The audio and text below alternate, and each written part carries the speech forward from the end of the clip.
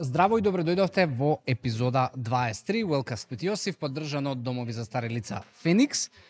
Имавме мал геп, односно простор помеѓу епизодите од оправдани причини, но еве не повторно назад онлайн и со многу интересна содржина, особено денеска.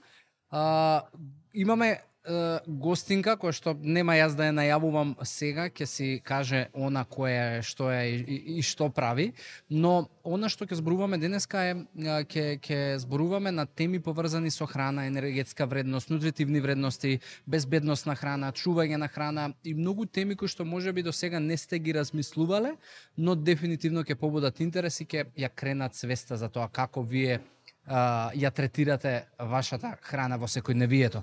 Така да уживајте во ова денешна епизода, која што ќе биде отприлика околу 1 час.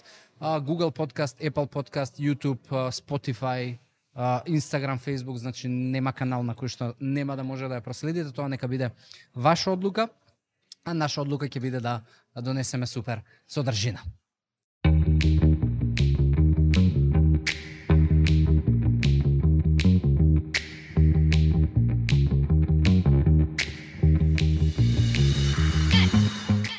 Ана, ајде добре дојде. И фала ти уште еднаш што ја прифати поканата. Доста, не долго, ама така, по некои 2-3 месеци имаше како направивме прв контакт, така. Но еве конечно го правиме овој подкаст и епизодава. Така. Ти благодарам на поканата. Да, имаше мал геп и договор околу моето присуство тука. Меѓутоа, благодарна сум ти за поканата и ќе ми биде драго да бидам твој соговорник денес. Да, едва и чекам, пошто и мене темава ми е многу, јас сакам да дознам многу работи и прашањата кои што еве ќе ги разгледуваме денес е нешто што и мене лично ме интересира и верувам дека ќе уживаме и двајцата. Так. И секој што е редот, обично еве во сите епизоди, нели, гостинот треба да си земе време и да заедницава што го следи овој подкаст да те запознае, така да ја би ти дал еве време колку и да ти треба да ни кажеш која е Ана, што прави, зошто прави и како е изгледа нејзиното секојдневие. Така, Ана магистрираше на фармацевски факултет во Скопје. Од по магистрирањето се запиша на докторски студии. Малку и беше. Се запиша на докторски студии на природно-математички факултет исто така во Скопје, на одсек биологија. Насока биохемиско-физиолошка. За време додека го спремав докторатот, се вработив на ветеринарен факултет исто така во Скопје, на Институт за храна, во лабораторија за аналитичка хемија на храна и храна за животни. Таму сум веќе скоро 10 години и работам како аналитичар во таа лабораторија. Добро. Да. Сега, таа лабораторија е единствена во државата која што е, да кажам, институцијата која што на крај ја носи конечната одлука за одреден производ и сите светла се кон вас свртени кога се зборува за храна, при увоз, при производство домашно можеби и така натаму. Да, во државата постојат повеќе лаборатории од овој тип, меѓутоа ние сме најголема национална институција, да кажам, бидејќи ние во склоп на Институтот за храна не е само мојата лабораторија, туку располагаме со поголем број на лаборатории, како што се лабораторија за микробиолошка анализа на храна, GMO, лабораторија за резидуи контаминенти, за анализа на сирово млеко, значи буквално ги офаќаме сите оние сегменти кои што се однесуваат на испитување на квалитет и безбедност на храна и сме најголема институција во државата за испитување во тој дел. Меѓутоа не сме единствени, постојат повеќе институции кои што се занимаваат со оваа проблематика. Ама технички претпоставувам сте најспремни. Па сега и со кадар веројатно. Не знам другите институции како стојат, меѓутоа можам да кажам за својата институција дека навистина работи кадар кој што е добро обучен, кој што постојано подлегнува на обуки до спремања на екстерни, одиме постојано на екстерни обуки до обучување и така натаму и можам да кажам за својата институција дека навистина кадарот кој што е тука е навистина спремен и знае што прави во својот дел. Јасно. И добро еве, како изгледа твоето секојдневие во смисла што точно ти во денот ти се случува низ работното место и што најчесто е исходот од твојата работа? Така, значи јас во мојата лабораторија работам главно, да кажам, химиски анализи, поврзани со квалитетот на храната. Значи ние сме повеќе врзани со квалитетот на храната, а другите лаборатории кои што се во склоп на мојот институт повеќе поддржува, да кажам, безбедноста на самата храна која што испитуваме. Секој утро добиваме налози работни кои што треба да бидат реализирани во текот на денот. Се однесуваат на производи кои што ги добиваме во самата лабораторија.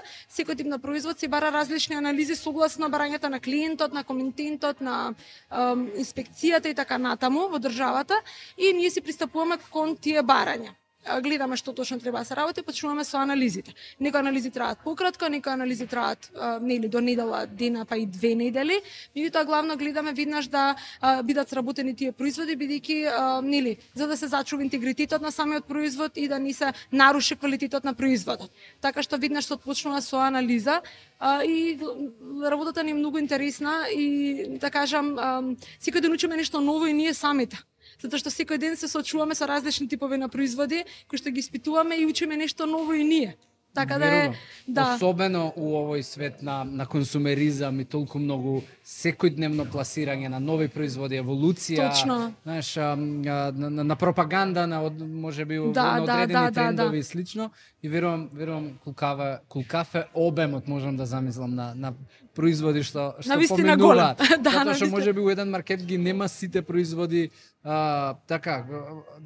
кои што се застапени на македонскиот пазар. Нели секој маркет одлучува со кој производител ќе работи со кој добавувач, ама дефинитивно вие ги имате сите и сите на ваков или таков начин.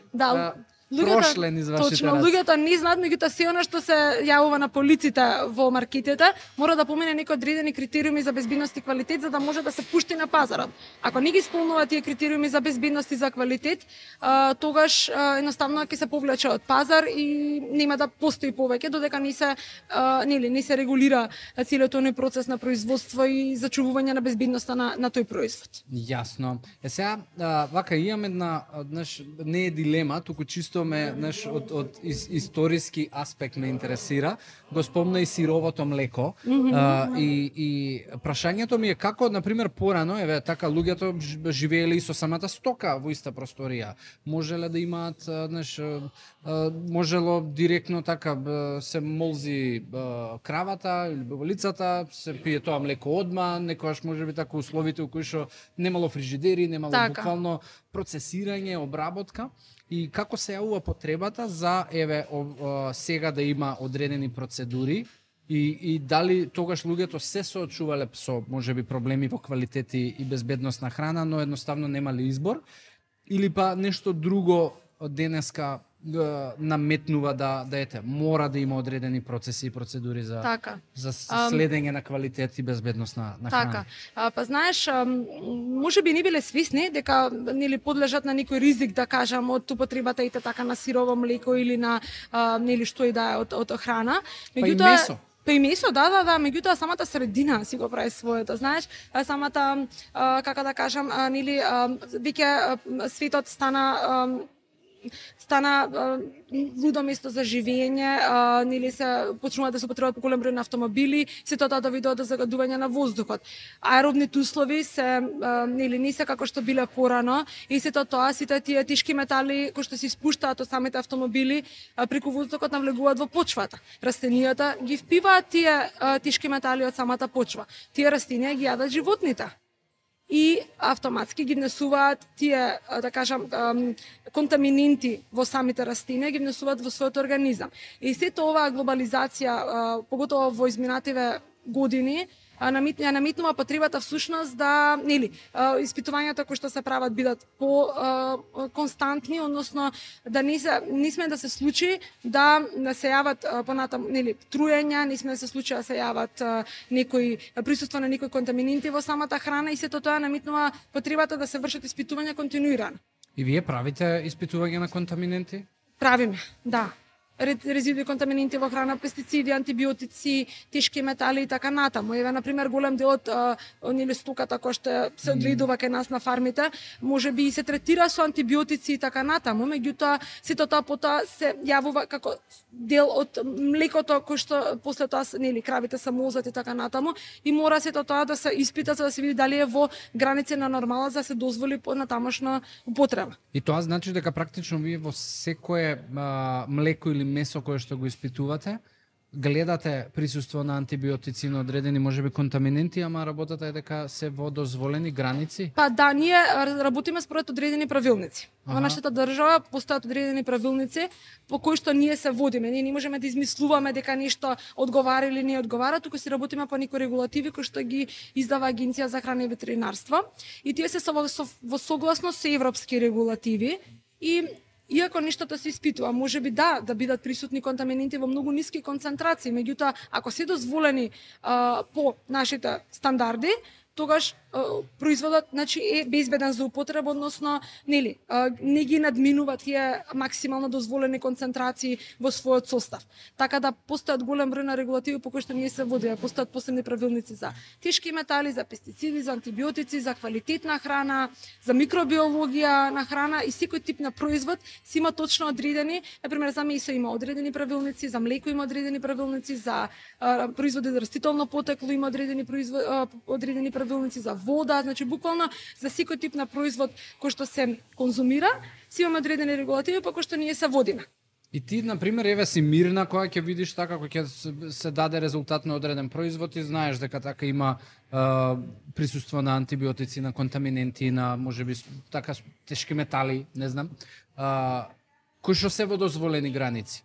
И ти би си мирна, на пример, да би го консумирала тој продукт? Како е, што е, знаеш како, не можеме... интересира твоето лично... Да, не можеме да избегнеме се.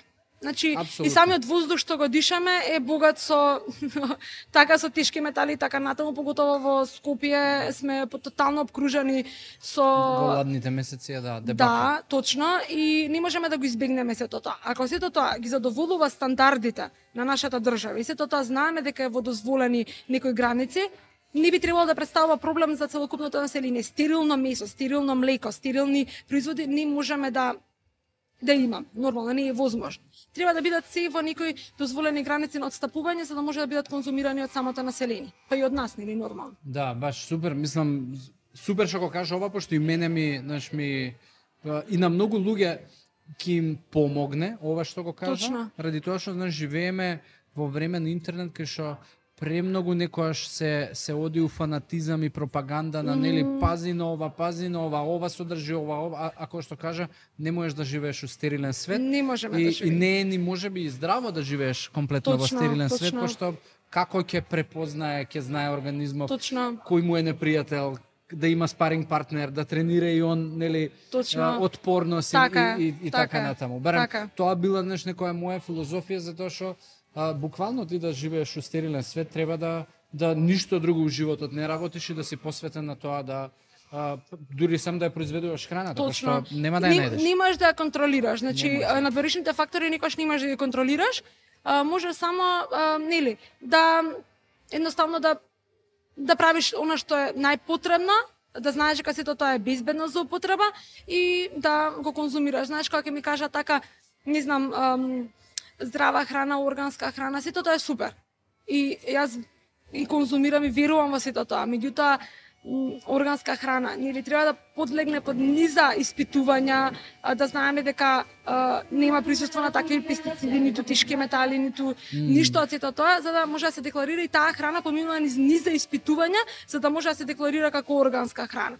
И а што е еве твојот став во поглед на тоа, на органска храна или конвенционална храна? Знаеш, дали квалитетот на органска зелка и конвенционална зелка е е драстично различен, знаеш, затоа што цената е драстично различна. Да, знаеш како оние производи кои што добиваат сертификат дека се органик, дека се органски, подлегнуваат на поголем број на испитувања за да можат да го добијат тој сертификат дека се органик. Меѓутоа и она што се употребува во секојдневното конвенционално или производство и употреба од целокупното население, повторно поминува низ некои одредени испитувања за да може да се утврди неговиот квалитет. Ние постојано соработуваме со Агенцијата за храна и ветеринарство и со компетентни странки кои што се независни, за да може да го утврдиме или да утврдиме таа безбедност на сите производи кои што главно се конзумираат од страна на населението. И сега за да ти одговорам на твоето прашање, верувам дека постојат некои одредени разлики во однос на конвенционалното производство и органското производство, меѓутоа и она што е конвенционално повторно подлежи на некои одредени испитувања за да може да се потврди неговиот квалитет. А нутритивно имаат голема разлика? Во калориска вредност, не знам, протеини, јаглехидрати? Не може да имаат голема разлика, бидејќи зелка е зелка. Марула е марула. Мислам, во однос ако е созреана и ако е... Да, во однос на нутритивниот сустав обично не се менува. Нутритивниот сустав зависи од типот на производ. Дали е зелка, дали е марула, дали е низна пиперка, дали е некој сувомеснат производ и така натаму. Зависи од типот на производот. Во однос на такви, да кажам, производи кои што се веднаш достапни од природата, нема некоја промена во однос на нутритивниот состав. Добро. Сега ме интересира друго нешто во однос на, знам дека испитувате во лабораториите рок на траење на одреден производ и било кој производител така може да ви приди и да рече, ве молам, видете, одредете ми кој е рокот на траење на производот. Што подразбира кога ќе погледнам јас на одредена етикета која ќе пишува употребливо до? Што значи до тој датум? И зошто не после тој датум не треба да го јадам тој производ? Да, знаеш, вака, има многу фактори кои што влијаат на рокот на употреба на самиот производ. Ние во нашата лабораторија за микробиологија вршиме такви испитувања, тоа се многу специфични, таа е многу специфична проблематика која што ние ја имплементиравме. Точно треба да бидат условите строго контролирани, за да може производот, температура, влажност, денови на изложеност на тој производ на одредени такви услови, на расипување, да кажам. И ние точно на одреден временски период го ставаме тој производ во строго контролирани услови и точно на одреден производ испитуваме неговата безбедност и квалитет, односно како микробиолошката контаминација се зголемува со текот на тие изминати денови и како квалитетот на производот се намалува. Така да тоа се специфични анализи кои што ги правиме во самата лабораторија и кога ќе дое момент на производот да ги помине оние безбедносни граници, како што кажав претходно, кај што веќе нема да ги исполнува условите за безбедност согласно нашите барања во самата држава, тогаш рокот на употреба на производот се декларира како 10, 15, 20 дена и така натаму. Меѓутоа што е со производи кои што имаат рок на употреба година, 2-3. Обично тоа го прават самите производители, каде што согласно оние суровини кои што ги употребуваат за производство, ориентационо го одредуваат рокот на употреба на самиот производ или самите си имаат одредени складишта каде што одредени серии, односно лотови од производот ги ставаат во услови кои што треба во кои што треба производот да се чува и ги подлегнуваат на процес на старење. Така најчесто е најлесно да се одреди еден рок на употреба на производ. И сега, зошто тоа се става на производот? Затоа што производителите мора да се заштитат самите себе си. Затоа што ти ако го употребиш тој производ до тој датум, он одговара за квалитетот и безбедноста на тој производ. Ако ти го употребиш на своја одговорност после тој датум, не може да одговара дека производот ќе биде безбеден, одговорноста е твоја. Добро, ама кои се шансите дека ќе се случи нешто проблематично? Зависи од типот на производ.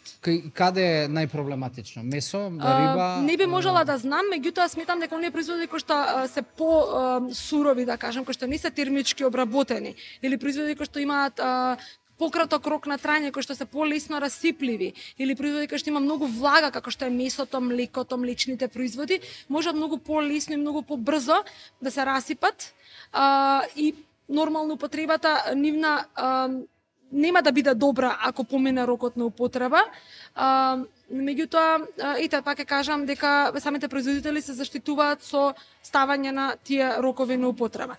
Сега, постојат и производи кои што се конзервирани, каде што исто така постои рок на употреба, и самата амбалажа може после тој на употреба да има влијание врз самиот производ.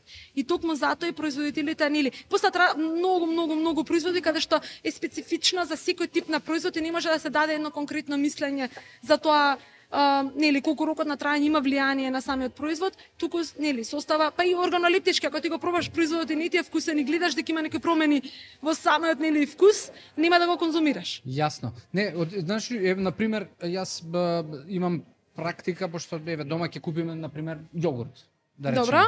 И ќе го отворам и и може, знаеш, да се случи да не го испиеме во рокот во кој што е предвидено од различни причини.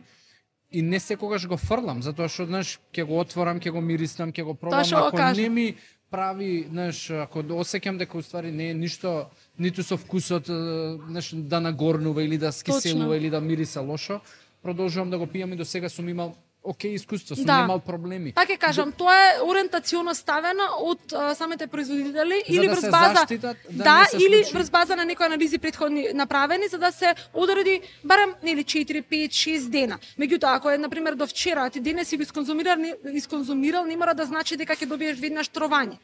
Меѓутоа, и органолептички, ако тебе не ти е убаво на мирис, на вкус, нема да го конзумираш. Ако е во ред, тогаш не би требало да има никаков проблем. Пошто и конкретно еве, ако не се лажам, во Италија, не знам во која европска земја имаше има еден многу иновативен бизнис, се вика Too Good To Go.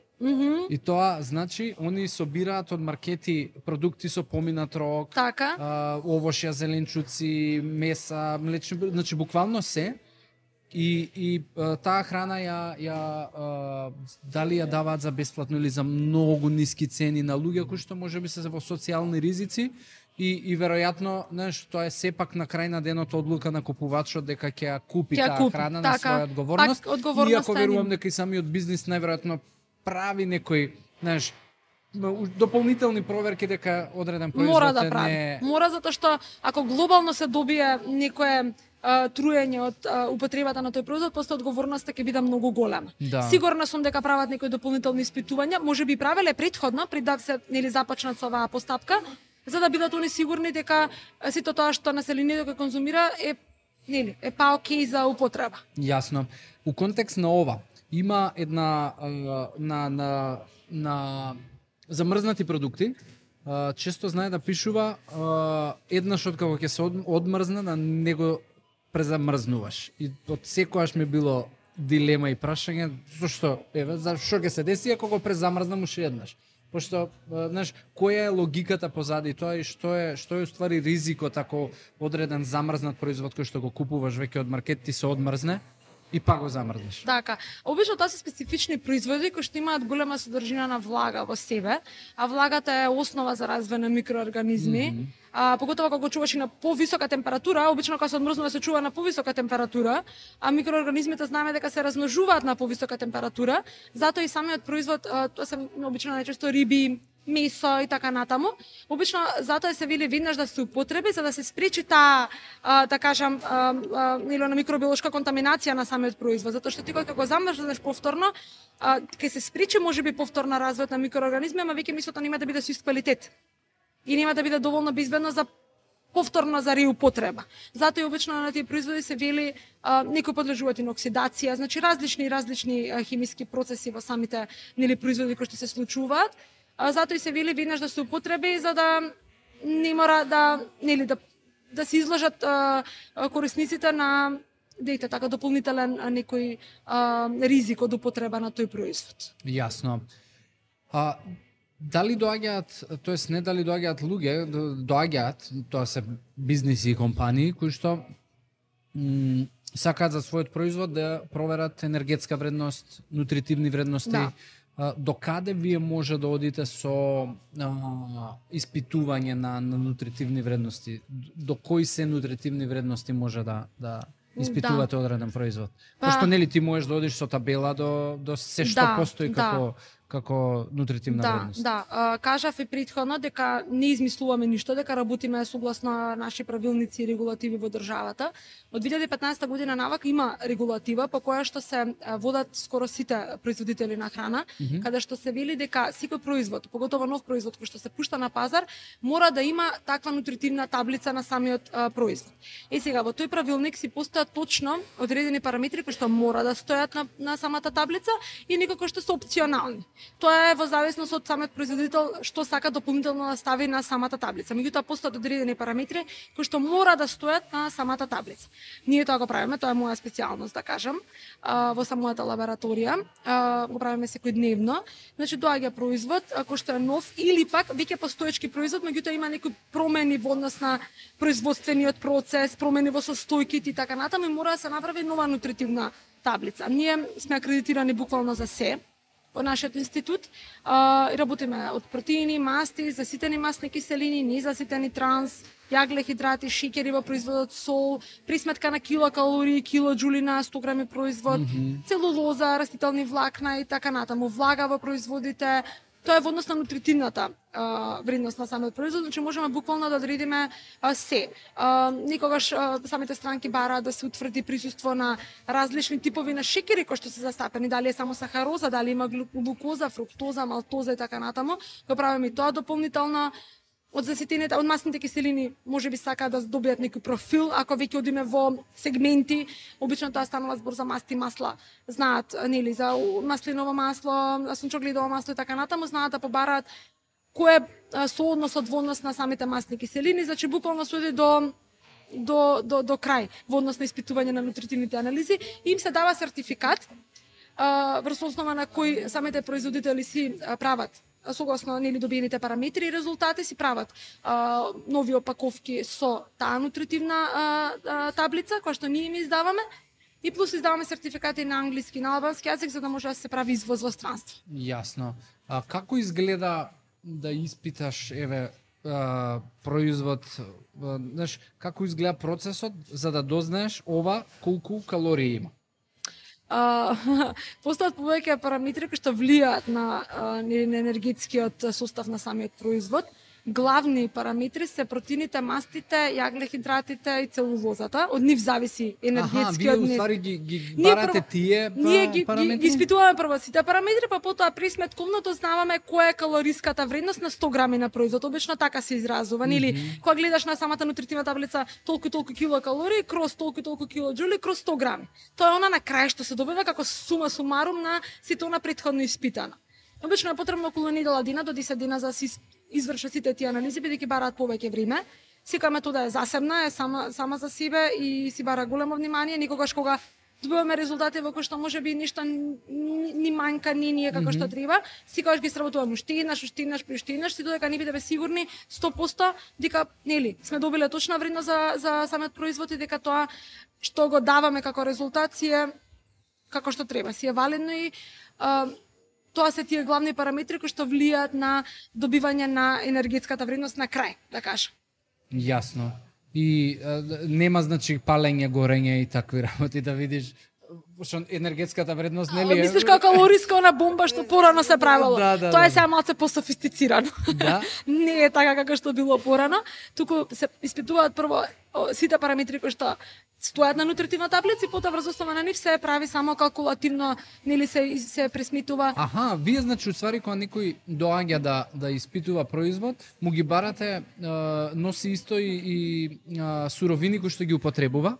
Може на што сака. Или можам и без суровини, добар ден, ја сакам да го испитам. Готов производ. Најчесто се готови производи затоа што на нив им треба нутритивни таблици да стојат пред да се пушти во маркет, пред да се пушти на пазар, си бараат нутритивни таблици, ние тоа го сработуваме, меѓутоа освен нутритивните имаме и други анализи кои што ги правиме, обично бараат и микробиолошки анализи за да се утврди прво дали производот е безбеден за употреба. Нели? А потоа нутритивни таблици некои бараат и пестициди, контаминенти во храната. Значи буквално можеме да направиме анализа комплетна на еден производ кој што се носи кај нас на институт. Ако е за извоз, производот наменет за други држави, дали станува збор за Европа или станува збор за светот, самата држава каде што они извезуваат си бара си дава посебни спецификации и ние знаеме врз основа на тоа, односно странките знаат врз основа на тие спецификации кои што им ги бара увозникот таму, да си бараат соодветни анализи. Не мора да значи дека е само нутритивно. Може да бидат и други анализи кои што се бараат. Значи генерално може и да си дојде и физичко лице кое што така има намера, не знам, да купи сирење 10 канти и да го испита, или мед сака годишно да си земе, не знам, 100 кила и слично, може, и да донесе да го испита може. Дали е вистински мед или да, имаме секојдневно странки физички лица кои што се доаѓаат и кои што си бараат одредени анализи, ако не знаат во моментот луѓето што би било потребно, ние ги советуваме. Најчесто им кажуваме што би било она што е најспецифично за да се утврди квалитетот и безбедноста на самиот производ, за да не мора да се сносат и со големи материјални трошоци, за да го направат она што е најнеопходно, а да добијат повторно релевантен резултат, за да може да си купат понатаму се што сакаат да купат. Јасно. Ана, дали испитувате адитиви, емулгатори во храна, или тоа е нешто што до него, мислам, не ви е... Испитуваме. Добро. Испитуваме голем дел од нив. Значи постојат и лјадници адитиви кои што се додаваат во храната, знаеме и сите. Испитувате затоа што постојат и небезбедни? Пошто знам дека нели Светска здравствена организација, FDA, EFSA имаат ред флекс, односно нели одредени емулгатори и адитиви знаат да ги означат како небезбедни. И не ги дозволуваат. Дали од таа потреба ги испитувате или општо ги испитувате ради тоа што треба за производот да се знае дека ги содржи тие и тие во тие и тие количини? Така, треба по нашите регулативи, пошто се во согласност со европските регулативи, има точно во самиот правилник за адитиви, огромен правилник за адитиви, затоа што постојат и лјадници на адитиви, се поделени во подгрупи. За секој тип на производ постои посебна група на адитиви кои што може да бидат застапени во точно одредени концентрации во самиот производ. Доколку ние најдеме дека некој адитив е застапен во производот, а не е дозволено, тогаш си даваме да кажам мислење, односно резултат дека е застапен. Ако тоа е по побарувачка на дали на инспекцијата, дали на странки, дали на комитенти така натаму, си даваме дека е застапен во тој производ, а реално не треба да го има.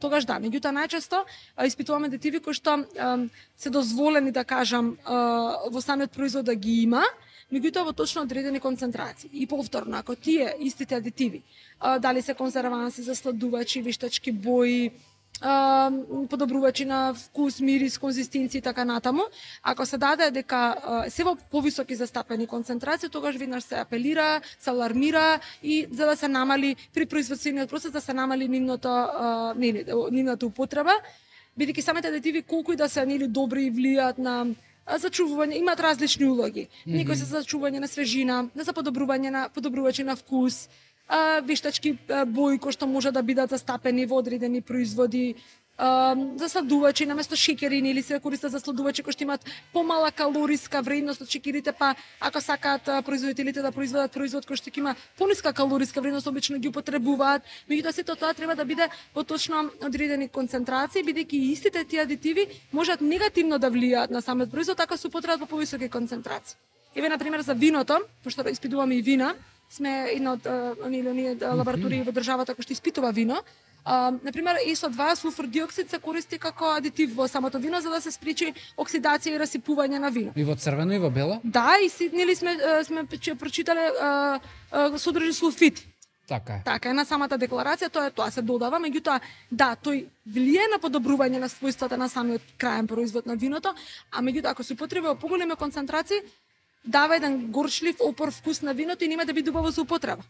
Затоа си мора да биде во дозволени концентрации за да може да се зачува безбедност и квалитетот на производот, да се подобри неговиот квалитет, да не влијае негативно на крајниот производ. Јасно. И кој е твојот став, за кога ќе видиш на етикета дека одреден производ содржи адитиви и емулгатори, се плашиш, го избегнуваш? Знаеш како секој производ кој што или читаш можеби кои конкретни емулгатори ги содржи или адитиви, па викаш окей, ова е окей. Или не одиш во таа стерилна игра. Не идам во таа стерилна игра, искрено. Прво, второ, не постои производ кој што е на полица и кој што е спакован и краен производ кој што не содржи никаков било каков адитив, макар и еден. да бидеме реални. Значи, дали па е тоа што значи на сол, етикета која ќе стават? Сол, окей. Дали е тоа сол, дали е тоа шеќер во мармаладите кој што се доздава како конзерванс, кој што има влијание. Окей, ставаат на етикета нема вештачки адитиви. Нема вештачки адитиви затоа што тие се делат на адитиви од растително потекло, животинско потекло, минерално потекло и синтетички адитиви. Тоа не значи дека нема никаков адитив, може да има само синтетички адитиви.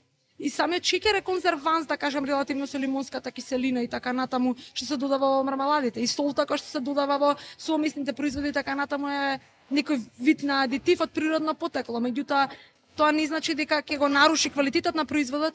Не можеме осек да се заштитиме скроз. А и нема потреба, реално. Ако е сето тоа исконтролирано, ако е сето тоа поминато низ еден куп анализи претходни, ако дошло во маркет и е безбедно за употреба, јас не сум фанатик дека сето тоа мора да биде, не знам, клин, затоа што не може да наеш клин продукт. И дали е во твојата лична филозофија, дали е во ред, например, човек физички активен во неделата, запазува калориски внес, протеини, јаглехидрати, масти во баланс, пие доволно вода, тоа значи дека и улетувањето на адитиви и емулгатори нема да направи реално ништо не би требало да точно. Знаеш како мора да има баланс. Многу онака тоа што го гледам, живеат луѓе во страв.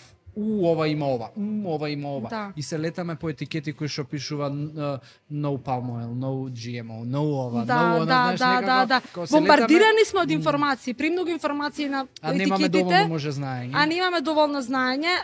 Например, еве сега во последно време глутен фри или ова што е, пошто многу луѓе се алергични на глутен и затоа всушност се става и дека е глутен фри за да може човекот да ги сконзумира доколку е алергичен на глутен. А меѓутоа, знаеш како ставаат на производи кои што реално не може да содржа глутен, ставаат глутен фри. Тука од маркетиншки аспект малку можеби се преувеличува, затоа што еве сега на пример се случува на оцети, на зејтини и така натаму, ништо што стварно не може да има глутен, да ставаат глутен фри. И тоа ми е малце банално, затоа што и маркетингот си има влијание, меѓутоа јас не сум, ако ти водиш балансиран живот, 6 дена во неделата, 7 ден дај си оддишка на себе и едноставно уживај малку во животот, нели? Да. Вежбање, исхрана, допиење доволна вода, доволна течност и така натаму, сето тоа сме влијани врз целокупниот организам на крајот денот. Така да јас лично и си приуштувам задоволство и сите ние сме луѓе треба да си приуштиме задоволство во однос на исхраната. Ја пак ја кажам, ако ти не живееш со вина затоа што си изела производ кој што има адитив. Не можеш. И да сакаш не можеш. Така да пак ја кажам, не можеш да живееш во една стерилни услови каде што ќе живееш, пак ја кажам така, стерилно одвоено од целата популација, од целокупната средина, бидејќи ќе ти издосади после некој време. И најверојатно ќе развиеш лош однос со храната, можеби нарушување одредено, пошто тоа е многу добар. Еве имав Антонио Велковски, нутриционист, ми беше гостин на еден подкаст, зборуваше за тоа дека знаеш, таквите чекори водат кон најверојатно нарушување во исхраната, затоа што ќе створиш лош однос, ќе почнеш од се да се плашиш, цело време да си пресметан, кога ќе изедеш нешто што не треба да те фати паника, па да идеш да повраќаш, знаеш, тоа е веќе нарушување на ментално нарушување на личноста. Сега да не навлагаме, тоа многу широка тема, меѓутоа читам доста и по психологија и така натаму и сето тоа има влијание на менталната свест на самиот човек. И сметам дека не треба да толку идеме во ситници за да избегнеме се. Пак ја кажам, имунитетот на човекот не се гради живејќи во стерилни услови. Имунитетот на човекот се гради конзумирајќи можеби повеќе типови на производи, не избегнувајќи се, за да може едноставно организмот да се сноси со тоа и да се бори, да биде многу поспремен. Кога ќе биде изложен на по лоши услови, да биде и спремен самиот организм. Јасно. Амбалажата е исто така фактор кој што влијае на квалитет на производ, на безбедноста негова. Да. Што е, постои ли градација, хиерархија по која што може да ја гледаме амбалажата според влијанието врз безбедноста и квалитетот на храната, типот, одреден тип на пластика, метал, стакло и така натаму. Така. Или во зависност од типот на храната, постојат и подобри или полоши начини за Знаеш, амбалажата е една од најбитните фактори всушност за задржување на безбедноста на производот и квалитетот на производот. Ти да го произведеш тој производ супер, без присуство, микробиолошки безбеден, со одреден соодветен квалитет и така натаму. Ако амбалажата на крај не ти е соодветна, може да го наруши комплетно квалитетот и безбедноста на производот. Затоа се обрна многу големо внимание, поготово последниве години, на амбалажата на самиот производ. Постои посебен тип на амбалажа за секаков тип на производи, значи не може, имаме конзервирани производи, производи спакувани во алуминиумски фолии, производи спакувани во стакло и така натаму. Меѓутоа се обрнува доста големо влијание на самата амбалажа која што се користи, бидејќи после извесен период можат самите чистички од амбалажата да влијаат врз и начинот на чување исто така има влијание. Бидејќи ако ти еден одреден производ чуваш на висока температура, треба да се чува во фрижидер, тогаш ќе има можеби миграција од самата амбалажа во составот на производ, односно во самиот производ и да го наруши квалитетот и безбедноста на производот. И од која конкретно еве амбалажа може да има миграција на веќе во последно време, знаеш, оние тетрапак сокови кои што ги пакуваат во хартијани, буквално тетрапак сокчиња што ги конзумираме. И тоа е обично надворе хартија, а внатре е како фолија или некоја како најлон да кажам. И во последниве години, значи мора оние бои кои што се користат за означување на производите, за надписите и така натаму да бидат прехрамбени бои. Не знам дали се знае. Не. Да, сите оние бои кои што се користат на самата амбалажа се прехрамбени бои. Па дури и при несоодветни услови да мигрира, да кажам, делот таа боја и така натаму во самиот производ, да не го наруши толку квалитетот и безбедноста на самиот производ. Тоа е во однос на, да кажеме, тетрапак амбалажи. А како мигрира? Поради температурна разлика, влијание или различни фактори има. Стои долго? Различни фактори има. Например, соковите се изложени ако се чуваат во прозирни шишињи на процес на оксидација на витамин С и така натаму. Затоа се чуваат и во тетрапак заштитени од светлина. Ме разбираш, си има влијание, се надоврзува едно кон друго. Оние конзервирани производи, туни, конзервирани грашок, пченка и така натаму, подлежат од кога ќе се сформира таа лименка, да кажам, односно ќе се конзервира производот, подлегнува на процес на автоклавирање на висока температура, за да се стисне воздухот од тој производ, бидејќи воздухот, аеробната средина е основа за развој на микроорганизми. Значи се си има само влијание. И сега ако тој производ е супер зачуван, односно е супер, се е произведен по точно определени услови, амбалажата е соодветна, направена и така натаму. Ако се чува во нормални услови како што треба, како што е наведено на самата декларација, не би требало да има проблем во однос на во согласност со рокот на траење на производот.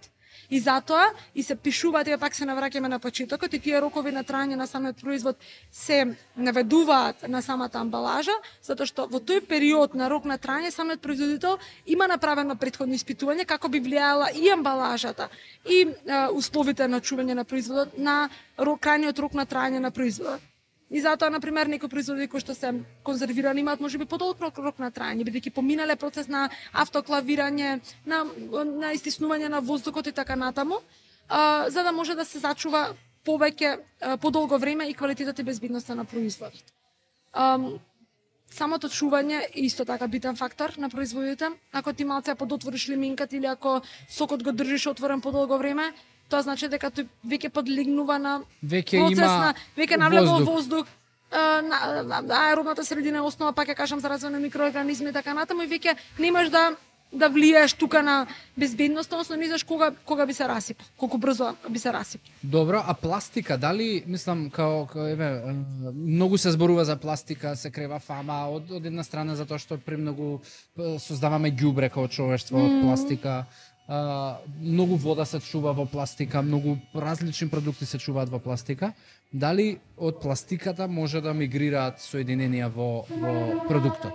Или е тоа ред? Мислам, невозможно. Се случува, може би поретко, меѓутоа самата пластика која што се користи веќе подлегла на некој, да кажам, соодветно испитување, каде што повторно се утврдила брзината на мигрирање на частичките од пластиката. Тоа е најчесто тип на пластика која што е безбедна за употреба за храна, за чување на храна, односно вода, пак ќе кажам, сокови се чуваат исто така во пластика, така во пластични шишиња. Така да сето тој состав на самата амбалажа е претходно испитан не еднаш, не два пати, 100 пати и се утврдил степенот на миграција на частичките можеби од пластиката кон производот и е утврдено дека навистина е безбеден за употреба тој тип на материјал, за тој тип на мирница и затоа и се користи во денешно време. Јасно. Еве, например, ти дома, готвиш нешто така или ти останува остатоци од храна кои што подлежели на допир на вилјушката, нели, допир со устата и е одлично одлични предуслови за развој на микроорганизми. Како ти ја чуваш храната која што можеби ти останува од одреден оброк или можеби ја готвиш па ја оставаш за во текот на неделата да ја јадеш? Обично не чувам храна, или ако чувам во стакло најчесто, бидејќи е најспор процесот на миграција во стаклените, да кажам, амбалажи, или замрзнуто. Тоа ми е најбезбеден начин за чување на храна. Бидејќи таа ниска температура не дозволува развој на микроорганизми и после тоа само оставам природно да се одмрзне самата храна и си ја конзумирам.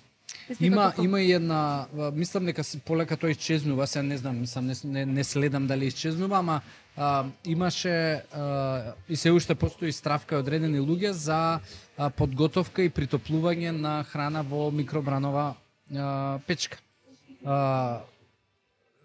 Дали е опасно да топлиш храна? Па сега не знам колку е опасно, јас користам секојдневно. Велат дека не е као безбедно затоа што зрачењето е многу големо од микробрановата и така натаму. Меѓутоа сметам дека се користи комерцијално веќе долг период. Можеби не е најдобра опција. За да се утврдело дали е небезбедно, можеби, или безбедно? Па да ти кажам искрено, не знам, меѓутоа гледам дека комерцијално многу се користи и јас го користам како побрз начин на подготовка на некој производ или некој пијалок или било што. Порано мислам дека имаше поголема фама во однос на користење на микробранови, дека не сме да се користат затоа што зрачењето било повисоко и така натаму, не било безбедно, не било здраво. Не, ја користам, им е многу практично решение и напротив, мислам и генерално нема и студии што се спроведувани. Веруваме дека не сум видел дека има некаков ризик затоа што изворот на топлината е друг, не е надворешен, туку се создава внатре во продуктот. И верувам дека веќе процесот на производство на тие микробранови печки е многу поразличен од претходно, каде што се зачувајте се зачува интегритетот на производот. Па да, веројатно опасно би било ако излезе тој бран надвор од печката. Па можеби да, ама тоа е толку висока температура што се развива, така да има нешто тоа се уништува. Не би требало да има никакво штетно влијание, да кажам. Дали ти лично имаш твоја следна цел? Еве во развојот на кариерата и дали ќе гледаме одредена следна титула? Или доста ти е до тука? Не знам, искрено. Сега за сега сум тука. Ама шо ти однака, шо ти еве, која размислуваш на доедукација или усовршување, шо ти е тоа што ти прави еве пеперутки, шо ти е Можеби постдок. Што е тоа? Постдокторски студии. На која тема? Па би било нешто врзано наверојатно со квалитет и безбедност на храна, бидејќи толку многу се насочив на ова поле последниве 10 години.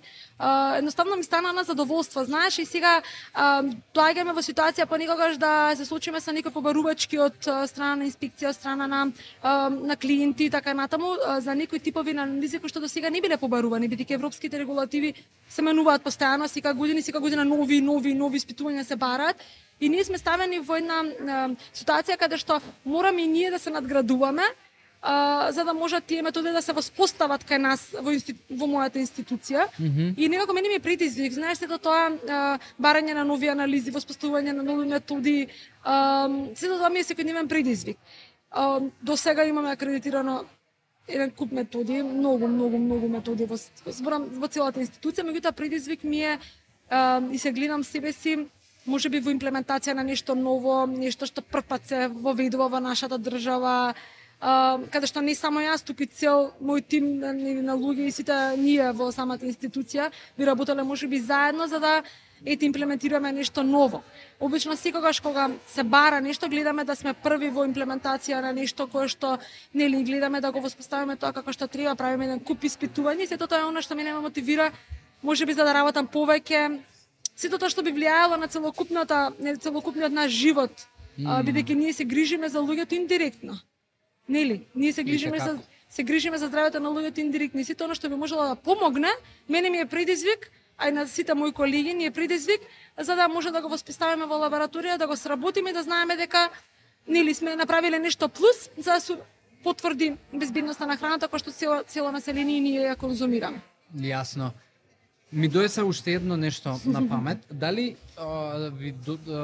доаѓаат производители и луѓе кои што можеби ќе донесат масло за јадење и дали може да му одредите не знам температура на која што оксидира и температура на која што веќе не би требало да биде изложено и веќе е небезбедно за користење? Обично температура не е, бидејќи сите масла знаеме дека имаат соодветна температура на која што се чуваат. И тоа е фиксно.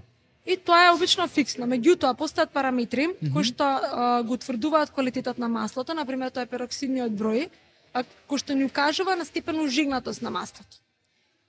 Преведи ми го. Ужигнатост и расипаност на маслото. И сега има посебни, ќе кажам, нели процедури и правилници по кои што ние се водиме.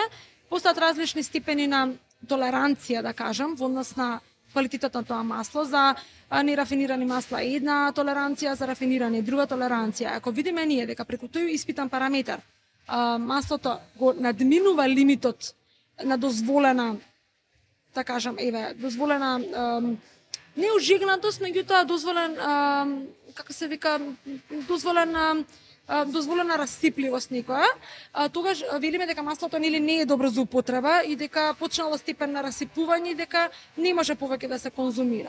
А се што е под тој лимит, значи дека маслото е свежо, дека е тазе произведено, дека е чувано добро и во соодветни услови и може понатаму да се конзумира. Така да доаѓаат различни типови на производи, различни типови на анализи и дали Агенција за храна и ветеринарство кај вас ги испитува производите? Или они си имаат своја друга лабораторија? Зависи. Знам сега кога ги зборевме маслата, знам дека имаше нели една драма со путер пред некоја година дека нели најдоа путер со не знам што, помина трок или расипан или појма немам што беше. Така. Обично ние сме сензација го пласира. Да, обично ние сме главна национална лабораторија која што врши испитувања, меѓутоа пак ќе кажам не сме единствени кои што тоа го прават. Прават и други државни институции вакви испитувања. Се зависи. Постојат различни типови на инспектори. Да, и вие никого не одбивате ако побара да се испитува. Нормално, тоа е наша проблематика, тоа е наша работа и ние тоа секојдневно го правиме. Така да тоа е она со кое што ние се занимаваме секој ден. Супер. Ана, ми летна време, еве скоро веќе сме еден саат у етер. Да, помина. Ти реков дека ќе ти летна време и уживав, ете си дознав и ја некој работи, верувам дека и луѓето кои што ќе го следат овој подкаст ќе дознаат, тоа сум убеден, и дека ќе ги инспирираме или можеби растеретеми од стравови во врска со исхраната, затоа што денеска е многу и порано кога ги водев школите зборувавме за тоа дека луѓето е поважно да одучат нешто поврзано со исхраната отколку да научат, затоа што знаеш доволно регулативи постојат у светов и системи кои што веќе ја регулираат безбедноста и квалитетот на храната, доволно е само некои детали можеби да да се обрнува внимание, да се обрнува внимание и од кога ќе купиме производите да ги чуваме соодветно, бидејќи не секогаш е вина на производителот, некогаш и наша вина заради несоодветно чување. Меѓутоа дека треба да се има баланс во се, тоа е точно и ми беше драго навистина што ти бев твој соговорник денес. Да, и мене, супер. И се надевам дека и следен пат ќе имаме прилика да се разговараме на оваа или слична тема или можеби со нова титула ако доеш. Да се надевам. Да зборуваме за некоја друга тема. Фала уште еднаш за поканата и тоест не за поканата, за присуството и што ја прифати поканата и фала ти на тебе. Ќе се дружиме ние понатаму ван. Ти благодарам и беше задоволство навистина. Thanks.